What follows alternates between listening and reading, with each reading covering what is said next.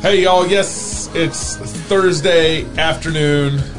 We had to pre-record this and then kind of throw it up on the air later. So this is a pre-recorded show. But Thursday afternoon, still yet, probably around 5 o'clock Pacific time by the time, maybe 6 o'clock by the time this drops in your YouTube or Facebook Live. So thank you for joining us. Make sure you share the show. It's good to be with you guys on Thursday afternoon. This is Waterbreak with Waterboy.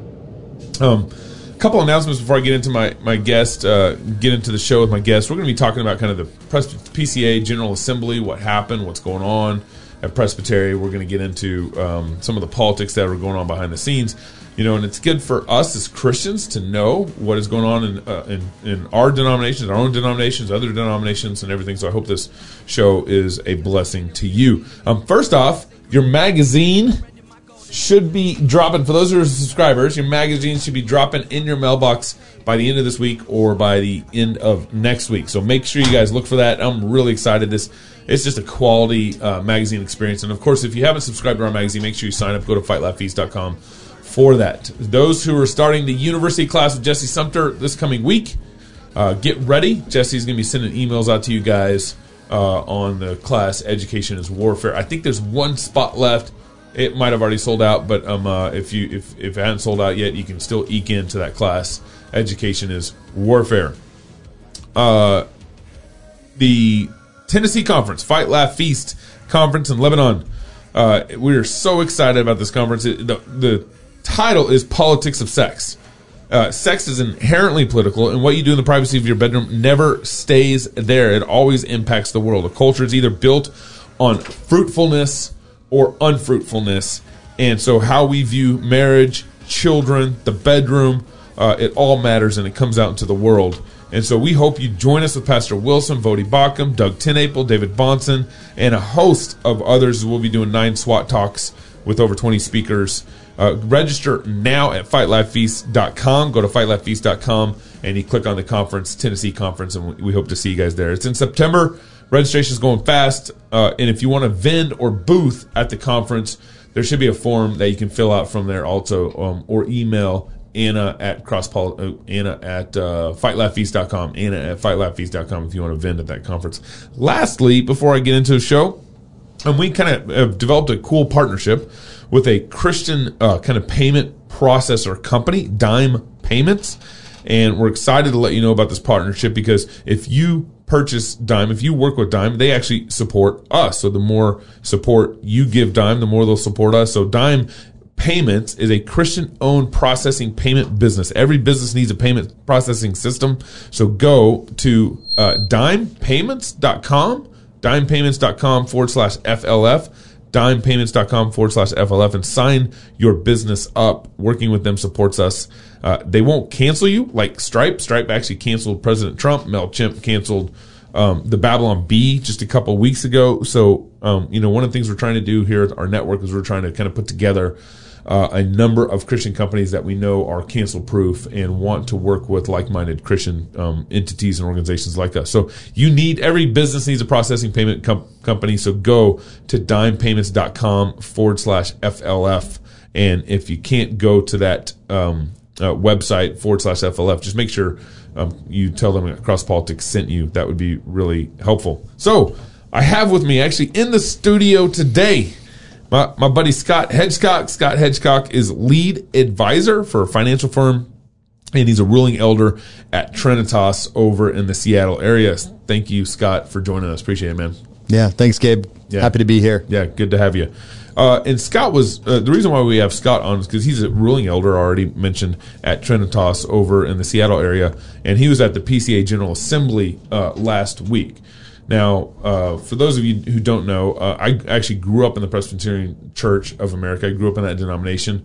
I started going to that. I started attending a church in that denomination probably when I was like 3 or 4 years old. Attended Presbyterian churches when I was living in New Mexico, when I was also living in Oregon. And then now I'm in the CREC here in Idaho. But I grew up in the PCA, and so in a lot of ways I have a lot of kind of spiritual debt to the PCA. They were very faithful and helpful to me in my walk with the Lord.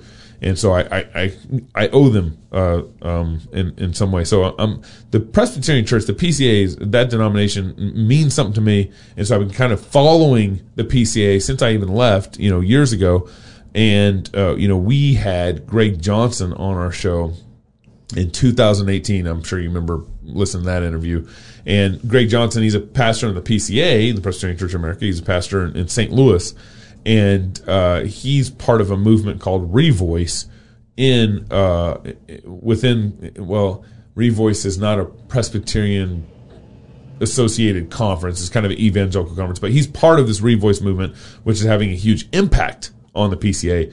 And kind of the gist of what's going on with the Revoice movement is they basically argue that you can identify as same-sex attracted or identify as gay and be celibate and still be, kind of a faithful congregant or church leader in Greg Johnson's situation in the PCA church. And so so we got him on the show to kind of walk through that. And I recommend you guys go back, Google Greg Johnson Cross Politics, go back and listen to that episode in 2018.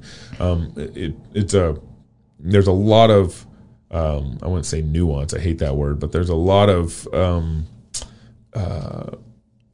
kind of jello in that argument. And as we talked to Greg years ago, and it's still kind of very present in talking about same-sex attracted, talking about identifying as gay and still being celibate and so forth. We don't identify with our sin, but Greg tends to argue that it's okay to identify with your sin while being celibate, while not being a practicing homosexual and being church leadership. So the GA General Assembly 2 years ago, this is our buddy Steve, oh man, what's his last name? Pastor Steve out of North Carolina, I think is what it is.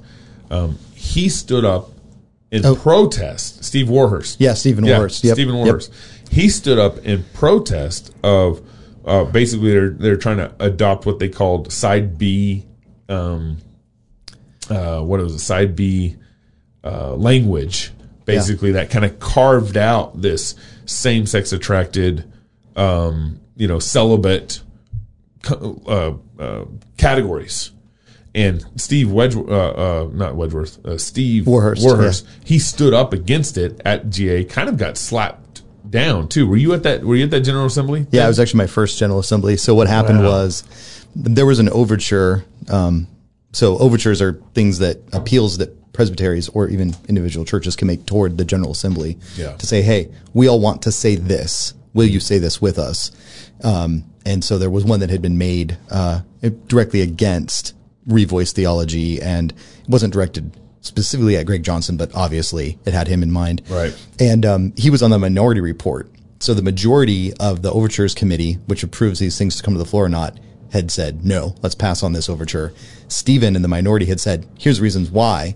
And while he was reading effectively a report that, several elders had signed off on, an elder who I won't mention his name because I don't want to give him any airtime, but he's notorious at GA, stood up and protested that his language was intemperate, was the protest. Yeah, and he's like reading Romans 1 and all this stuff. Oh, yeah. And well, I think to be very exact on what the other side said was they said that he was reading too much into the intentions of the Revoice and of people like Greg Johnson, and that he needed to stick more with the facts. Wow. And I didn't find it to be intemperate. I mean, I literally was almost asleep because it was midnight or whenever when this was being read. Right. And I'm like, what did he say that was offensive? Yeah. But he didn't follow.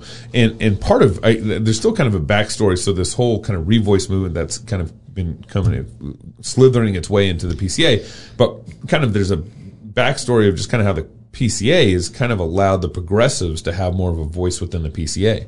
And there's kind of a division between kind of like conservative Presbyterian ruling elders and kind of progressive ruling elders in the PCA. And if you guys know that the PCA, this is a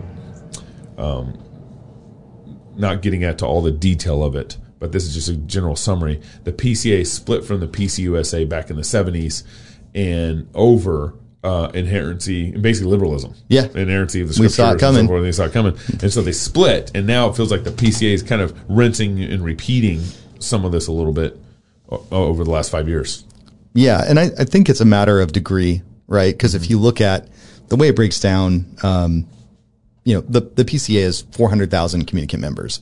And I always like to say, if you take American viewpoints and you kind of stretch your arms out all the way, you got right and left, that's America. Yeah. The PCA is kind of a slice of the center right. Yeah. Right.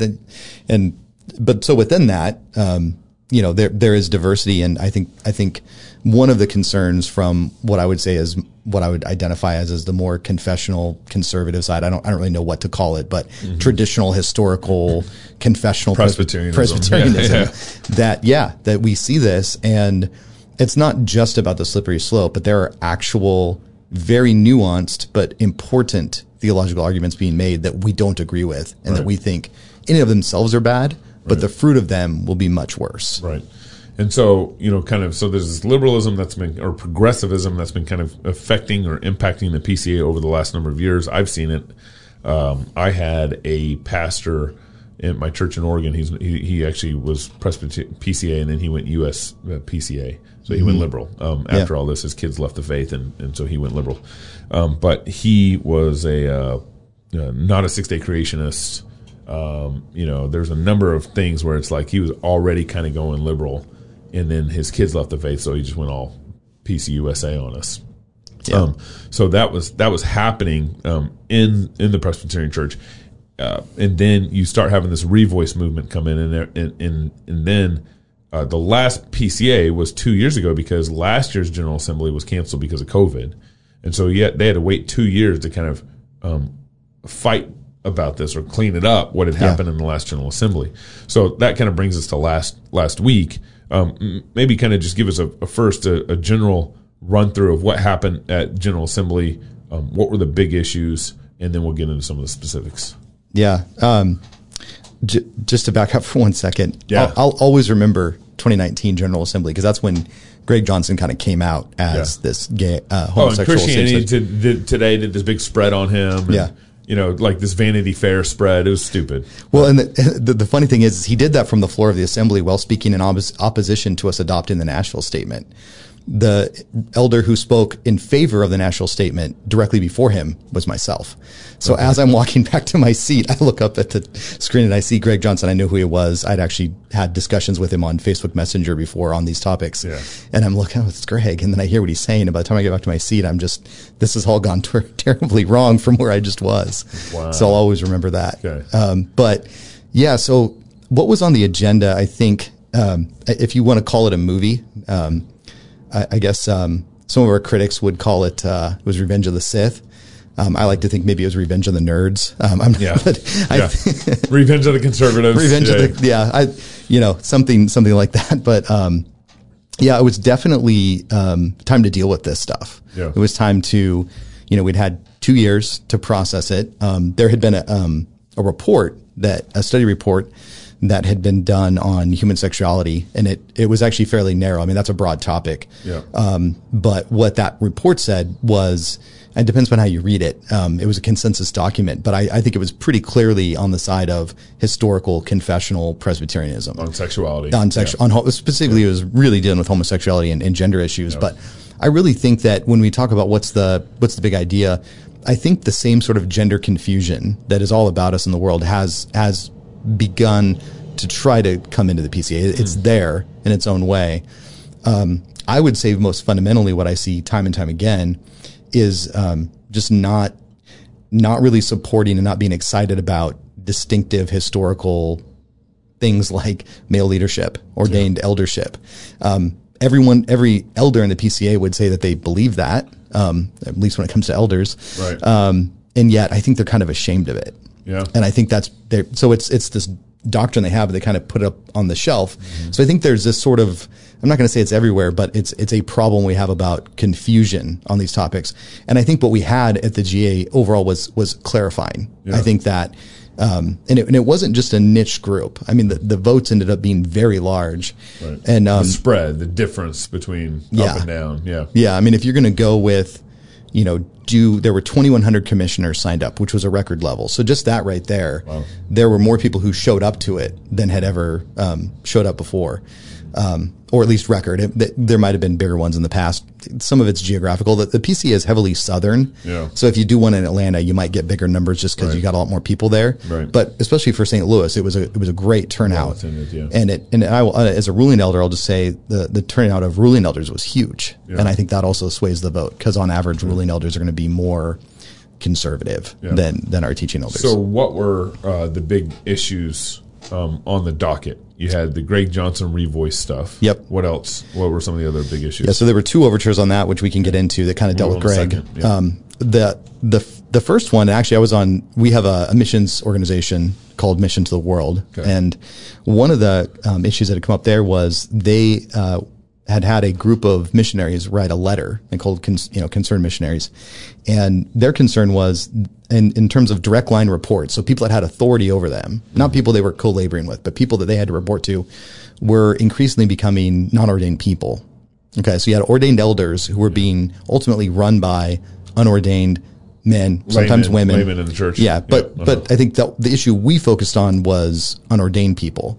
And so they were concerned with that. So we had to fight that battle because the permanent committee that runs Mission to the World, they didn't like that, right? Yeah. They didn't want to have that stricture. And, I'm sure they had their own good reasons for it. It's hard to find ordained people, but whatever. But for us on the committee and later on the floor, it was very clear we need to have the right authority structures. So we actually voted to change the way that Mission to the World is organized, that in terms of direct line reporting, it will be elders holding elders accountable. Right. And that was started because of the missionaries that are on the field. They requested that. Like, hey, we want to report to the elders. Yeah, I mean, to be fair, there were some who came and spoke and said, hey, no, I report to this guy and he's not ordained and he's great. And it's like, well, but it's not about him being great or not. Yeah, it's about what is the authority structure? What does ordination mean? Yeah. Is it just something we do? Or is there actual spiritual gifting? Yeah. Is there actual reality to being ordained? Okay, so you had the Mission to the World issue. You had the Greg Johnson stuff. Was there any other big issues that you guys tackled? I would say in a sense, we dealt with critical race theory. Probably not in the way that some people would like, but I think there's wisdom to this. There were people who wanted to do a study committee on it. And so we rejected that. And I think from the conservative side is we don't want to go there. Yeah. And it's not that we embrace that, but I think it shows, for us to put together a consensus document, you'd have to represent all sides. Right. And we just don't want to get into that. Yeah. So I actually see that as a victory for the side that I care about, where I think pastors should engage with that. I think if Presbyterians want to deal with that, but as far as should we spend our time with yet another study committee? I mean, Presbyterians love study committees. Yeah, right. Yeah, it takes a Presbyterian study committee to change a light bulb in the church. Exactly. Kind of thing. Exactly. So that was one thing, and people can read that how they want. My read from the floor was it was a rejection of we don't want that. Yeah. It wasn't that they're afraid of it. Who was pushing that? The CRT. Who was pushing that? Yeah. I don't remember. There was a presbytery that had, but if I recall, it was a presbytery that. Well, I shouldn't speak out of turn. Woke presbytery. Yeah. I actually don't remember which presbytery did, but. Okay, and then so let's get into the Greg Johnson revoice stuff. Now, just to recap, I already mentioned this at the very beginning of the show. The whole kind of revoice movement is a movement of Christians, some of them including church leaders. In this case, a Presbyterian church leader, Greg Johnson. They're basically arguing that you can be a gay Christian celibate, and that language of identity is consistent with sexual orthodoxy in the scriptures. Now, we reject that. We say, don't identify with your sin. Don't say you're a gay Christian. And if you are saying you're a gay Christian, then you have proclivities that you need to repent of. Yeah, and I think where Greg tries to slice it, and I hope I'm accurately representing him. If not Greg, I know people within the movement have said this, is that they want to compare the particular sin that they deal with of homosexuality, being same-sex attraction. They want to compare that to sort of like being born blind, right, or having a club foot, right? This is a result of the fall. Right, which we would agree with, that a club foot or being born blind, that didn't happen before the fall. And so what they're really getting at is, where does sin come from? What is it? And I think when I said earlier, there's a theological precision here that really matters. Yeah. And some people see, well, you're straining at gnats. Well, the Council of Nicaea, the only difference between, the Arian side and the Athanasius side is Christ of the same substance of God? Yep. Is he homoousios or is he homoousios? Yep, is he the exact same? Yep. I mean, we deal in precision because precision matters. So how we see that sinful nature, what is it? Is it something in and of itself to be repented of? That's really important. And I think that's ultimately what this debate was over. Right. It's hard to get down to that depth, especially. And so they're trying to argue that, hey, we're born in sin. So me just saying, hey, recognizing that, I'm a gay Christian. I'm just saying this is just, part of what I was born in. I reject it. I'm not practicing it. Yeah. But I'm, that sin nature is still clinging to me. Yeah, and I think what they're saying. I mean, some people said, and I know people at the conference that Greg hosted even said, what can we learn from this brokenness? Like, what treasures from queer what culture? Queer treasures will be in heaven was one of their talks. Yeah. So it's really this thing of, it's just, I mean, things you would never say. Like if we just quickly shifted and say, okay, well, what if I just, now that I don't say this, so this isn't me, but hypothetically, if I just said, well, I just don't really like people who aren't of my race. Yeah. I was born a racist, right? That's just who I am. And look, I don't act on it. I don't discriminate against people. I work with people. Right. But in my heart, that's just kind of how I feel. Yeah. And that's just kind of how I'm oriented. I'm a racist, but I'm not practicing racist. Yeah. I mean, we all get it. We're like, well, obviously, no, you can't do that. Right. So I think but if we said, well, you're born blind, no one would say, well, okay, that's not anything to be repented of. So that's really the debate is which one does this category, which category does this fall into? Yeah. And it seems to me they're confusing categories.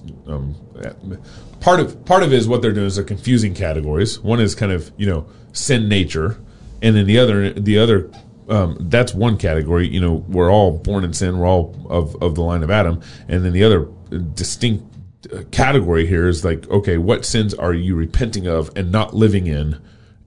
Through by the grace of God and through sanctification. Because we can say, yeah, everyone agrees we got sin nature, but at the same time, the Bible still has standards for what it means to be a pastor. Yeah. And so that being born in sin nature does not conflict with the Bible saying, well, you can't be an adulterous relationship and be a pastor, or you can't be a pastor who identifies as struggling with adultery, but doesn't act on it. But he doesn't act on it, but he can still be a pastor. It's like, no, you need to step down. If you're identifying with these sins, then you're saying that they're having some sort of,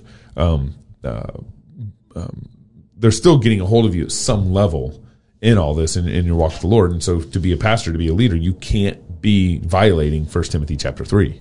Yeah. And I think that's the clarity that we needed. So that's actually what Overture 23 said, is that it talks about the character and it names names. It talks about specific, it talks about specific issues as far as if you're going to be a pastor, you cannot identify as a gay Christian, a same-sex attracted, as a homosexual Christian, or like terms. And that actually really made some people mad. Did they say racist? You can't identify as racist either? So there's one, that one didn't, but Overture 37 that deals with ordination, it does. Okay. So we actually broadened as far as what we're going to be examining men on is exactly the point, because I think the point holds, because see, you start to pull on the thread, right, of what's really behind this. And the thing that's manifested itself is in this very specific thing. And because of the age we live in, it's very clear. But like I was getting at earlier is we're uncovering the theological underpinnings. And it does apply to all these things. Yeah. It's just, no one's going to come out from the floor of General Assembly and say, I'm a racist, but I'm celibate from my racism. No, you get no cultural cachet for that. And I'm not saying that's the only reason Greg came out the way he did and said what he said, but that's certainly. I remember when he was on the cover of Christianity Today magazine coming out as a gay pastor. Yeah. I remember tweeting that and saying, man, it's like he had the chance to come out on our show when we had him on in 2018. We specifically asked him, are you gay? Sure. And he turned it into a joke, saying, hey, to Knox, and he said, hey, why you want to go out or something like that. He said some weird joke, and all that. So read, you got Overture 36 in front of you? Yeah, 37. So 37. So this is the one, and they're actually very similar. But yeah, so 37 talks about the examination for Well, specifically for teaching elders in this case. So pastors. Okay. You also have, it's going to apply also to ruling elders. Teaching elders, ruling elders. And yeah, we're all elders in the church. Some of us have the job of administration and ruling the church, and as opposed to being teachers. Right. So I have a day job too. Right. That's kind of the difference. But, basically it says that, in the examination of the candidate's personal character, the presbytery shall give specific attention to potentially notorious concerns, such as, but not limited to, relational sins, sexual immorality, parentheses, including homosexuality, child sexual abuse, fornication, and pornography, addictions, abusive behavior, racism, financial mismanagement. Careful attention must be given to his practical struggle against sinful actions as well as persistent sinful desires. And it goes on from there. But really what we're giving, so I'm on the credentials committee. We examine teaching elders who want to come and be a pastor in our presbytery. This gives us specific tools, specific language to say, we're going to ask you about this. Right. And some people say, well, why are you naming names? Why not just leave it general? Well, because name sins, they obviously need to be named, because that's why we're in this mess. So obviously we had been ordaining a lot of people that hadn't thought through these things. And that's why you get this movement. And it is a minority movement within the PCA. It's not the majority position. Right. And so that overture, it's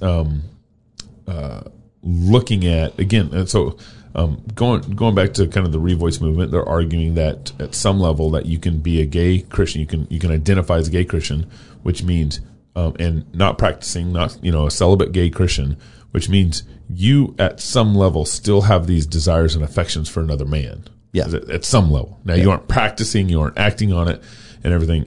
But part of the problem is kind of the anthropology of how God created us. So it's not a sin for a man to have feelings for a woman. It's my wife, for example. It's not a sin for me to have feelings for my wife. It is absolutely 100% sin to have feelings for another man, and so to be able to even maintain that, this kind of identity is kind of lingering on you. You're saying that God can't totally break all your sin. Like the gospel is just not sufficient enough for the struggles that you have in identifying as a gay, celibate Christian. It's such a weird category, or such a weird way of kind of talking about who you are in Christ, and everything. So when you guys put that overture forward, did it pass? Did it go through? Yeah. So in 24 essentially said the same thing. So overture 24 had to do with men that are currently ordained. 37 that I just read part of was very similar. It dealt with examining men for ordination. But and actually they passed by large majority. So kind of my joke about Revenge of the Nerds, right? The theology nerds were like, we're going to get this one. So, a 23 vote, passed, 1,438 to 417. Okay. That's the overture 23. And that's the one dealing with men who are currently ordained, basically saying you cannot identify, as part of your identification as a Christian, you can't include in that sinful desires. Okay. And what about 37? And 37 passed. They had a minority report on that, so it was a little more controversial, but it still passed by a large margin. So the one on that passed by, I think it got 200 more no votes about. So why would that get no votes? Well, or more no votes than the other one. I mean, they're essentially the same thing. Well, I voted yes on that one. So it would be. So I was speaking with a brother. We flew back from St. Louis together on the same plane as we were getting our luggage. And this is an entirely decent, good man in the PCA. And he said he voted yes on 23 and he voted no on 37 because of the language of 37. So 37 contains language that is a little more sharp, I guess. So, I mean, that's biblical. Yeah. I mean, it's like, you're Paul? I mean, there's this guy, Paul. I mean, but that's what you get, right? You get guys so who, weird. you get that in the PCA. You get these guys who are genuinely nice pastors who love the Lord, and, they'll vote if they like the language, yes, and then if they don't, no. But it's not that this man disagrees with the principle. It's more about how do we wordsmith it. And at some point, win some. Well, and at some point, you can only do so much wordsmithing in an overtures committee. I mean, they worked on these things for hours. And they finally got consensus, enough to pass them. So what happened? So these overtures pass. they aren't binding yet. How do they become binding? Yeah. So we're really going to geek out on PCA polity. I love this. Here we go. Yeah. So the way it works is the overture was passed. Okay. And in this case, it's a suggestion that we would change the Book of Church Order, which is our constitution. Mm-hmm. Okay. So in order to change that, you have to have 2/3 of the presbyteries now pass it, which I think will happen, pretty easily. Don't know about my presbytery. Might not pass, but we'll see. But I think most of them it will. And then it will have to come back before GA, which will be in 2022 in Birmingham, and it will be voted on again. And if that happens, print a new Book of Church Order. This stuff is included. Okay. And then, let's say it gets passed, it gets in the Book of Church Order. How does it become, enforced? Yeah. Well, that's a great question. So, I mean, it comes down to the way the court system works. So, in the PCA, you have courts, right? General Assembly is a court. Presbyteries are a court. Southern Baptists have courts too. They just hire they outsource all that with and then private companies. Yeah. And then you have, the presbytery is a court, and then local sessions are a court. Uh-huh. So I would argue it'd be incumbent upon a local session to look and see, is a pastor and elder violating this? And that's where it should start.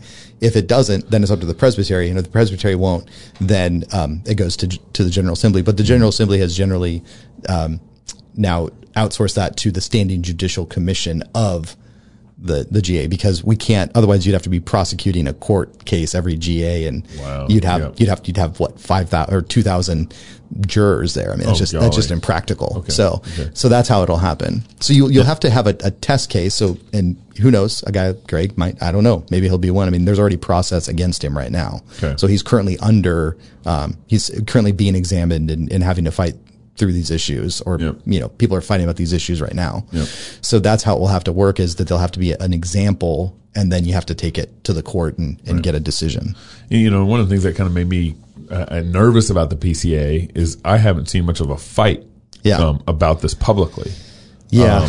And I know, and at the same time, I've known pastors and churches that have left the PCA over all these issues already. Yep. And without putting them up much of a fight, some of them have, some of them haven't. So it's encouraging to see that the PCA actually passed these overtures, that there's, and in at least a 2/3 majority too. Yeah, I think we changed the Overton window too. What I mean by that is the range of discussion. Dialogue. Yeah, exactly. Because I mean here, and I don't know. I mean, I won't get into what happened behind closed doors and all that, because I don't know. That's all hearsay. But the fact that 23, which is very clear, I mean, Overture 23 is very clear that people who identify this way are not qualified to be ministers, which I'll just note real quick, doesn't mean they're not welcome in our churches. Yeah, right. Right? I mean, in our denomination, women are not ordainable to be pastors. Yeah. And the vast majority of men who are fine Christian men, they're not ordainable to be pastors. Right. So and they're all welcome in the church. Yeah. Yeah, they're all welcome in the church. Right. We're not talking about you're welcome here. We're talking about who's going to lead. Yeah. Right. But there was no minority report on 23. So even the progressives in the PCA apparently were ready to sign on to it, because if they weren't, they would have done a minority report to try to sway the floor another way. Uh-huh. So, I mean, there's a few people on Twitter who were pretty upset about it. Yeah, but what I mean by that is even the progressives were willing to sign on to 23, which when you read 23, you're like, well, I guess the progressives don't have the same views that we thought they did. Yeah, right. Or they just gave up. Right. So I'll just say this, the general sense of being there, and obviously I've shown my cards. I'm on the more confessional conservative side. I mean, whatever. Yeah. I just think biblical side. I think I'm just biblical, right? Yeah. That's my argument, but we have to use labels. That there was a palpable sense of our side, and I even hate saying that because we're one church, but there are sides, right? And we were driving the bus, and other people are along for the ride. Right. And if they don't like where it's going, but it's very clear who's driving the bus. Well, it's good to see conservatives actually rise up in the PCA and kind of deal with these issues, because it wasn't really happening 2 years ago. No. And I think some people overplayed their hand. I think they thought that they were going to get a certain response that they just didn't get. And I'll have to say this, just anecdotal observation, thank God for our Southern brethren, because the PCA is a heavily Southern church, and you saw that. I mentioned my own presbytery. This may not pass my presbytery. I don't know. If you're a ruling elder and you're my presbytery, please let me know. Let's talk. We got to get people out. We got to educate. We got to inform. We got to have dialogue, especially with our brothers, and talk about why this is an entirely reasonable and kind thing to actually say. Yeah. I think it's actually a very loving and kind thing that we've done. So it seems like the PCA has at least looked shaky the last, I don't know, for me, 5 to 10 years, and seeing kind of this shift or stance happen in the last General Assembly kind of gives me a little more hope for the future of the PCA. What are you seeing, and what do you think about that? Yeah, I think the way I see it is it comes down to what's the level of agreement you need to have with people. I think it's clear where the majority is going. And it's just a matter of what are the outliers? What are they saying? And how long are we going to continue to be one body? Though we have some differences, but the majority is clear. Yeah. I think the majority is in a good direction. Yeah. Well, that's fantastic. I'm encouraged. I mean, I talked to a lot of pastors about the last GA General Assembly in 2019, and it was real negative. It was tough. It was negative. It was a depressing flight home from Dallas. Was it? It was. Wow. Yeah. So I'm glad to see some fight there in my old denomination and everything. Hey guys, thank you for tuning in. I hope you guys, kind of take from this that, get engaged, figure out what's going on in your church, your broader denomination, your broader communities and networks, and what's going on. It is really, this is something that one of the reasons why we started Cross Politics years ago is because the church wasn't thinking and getting engaged in politics very well, and the same thing is going on at the denomination level.